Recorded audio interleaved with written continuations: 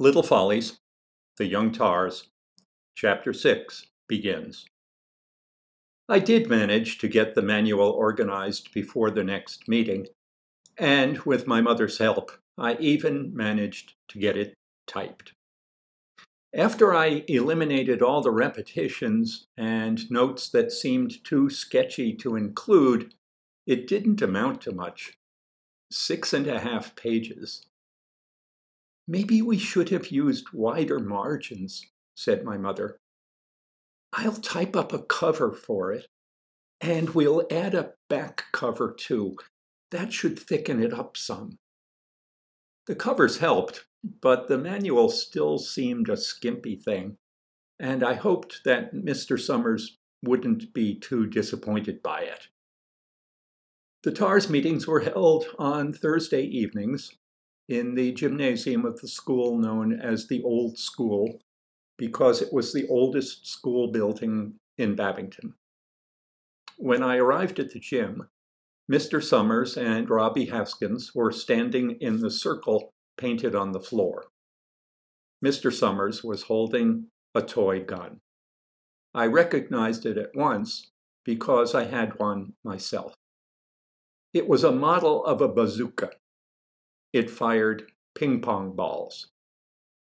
An involuntary shudder ran through me at the sight of it, prompted by memories of the nasty game my friends and I played with mine, standing one another against a wall, facing the wall, as targets, and teasing the target to make him flinch in fear between the firing of the gun, whoop, and the impact, smack, of the ping-pong ball, feeble and harmless though the impact was. At those who flinched, we laughed, and the laughter was mortifying. This toy bazooka seemed an odd thing for Mr. Summers to have, and I wanted to ask him why he had it, but I said nothing. The rest of the TARs were in the bleachers, hanging around, waiting for the meeting to begin. I walked onto the floor, carrying the manual and the box of notes. "Ah," said Mr. Summers when he spotted me. "Here comes Commodore Leroy with the manual." "Yes, sir," I said. I corrected myself. "I, sir." "I, sir?" asked Robbie. "I, sir," I said. A TAR is supposed to say, "I, sir," when answering a TAR of superior rank. To indicate agreement, that is. "Was that in my notes?" asked Mr. Summers. "Aye, sir," I said. "Well, good," he said, surprised again by one of his own ideas. "I'd forgotten that. It's good. Very good. It's nautical." "Aye, sir," I said.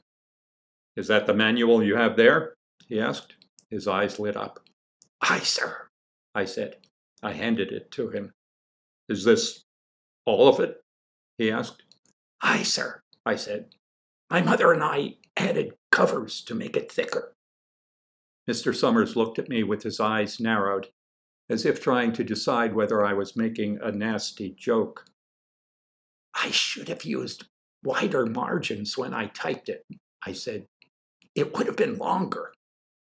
"Well, that's all right," he said. "This is just the beginning. Onward, ever onward. Remember that. I've got some more notes for you. Commodore of the First Water, Haskins, get that bag of notes, will you?" "Okay," said Robbie. I corrected him. "Aye, sir." "That's right, Haskins," said Mr. Summers. "We've got to start doing things by the—" He looked at the pages he held in his hand and thought better of using the word book for them. "By the manual," he said.